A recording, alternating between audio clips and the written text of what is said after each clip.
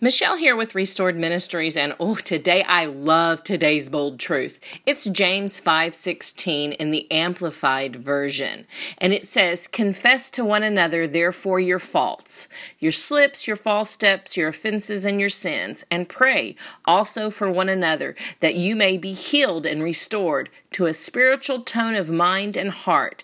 The earnest, heartfelt, continued prayers of a righteous man maketh tremendous power available, dynamic in its working."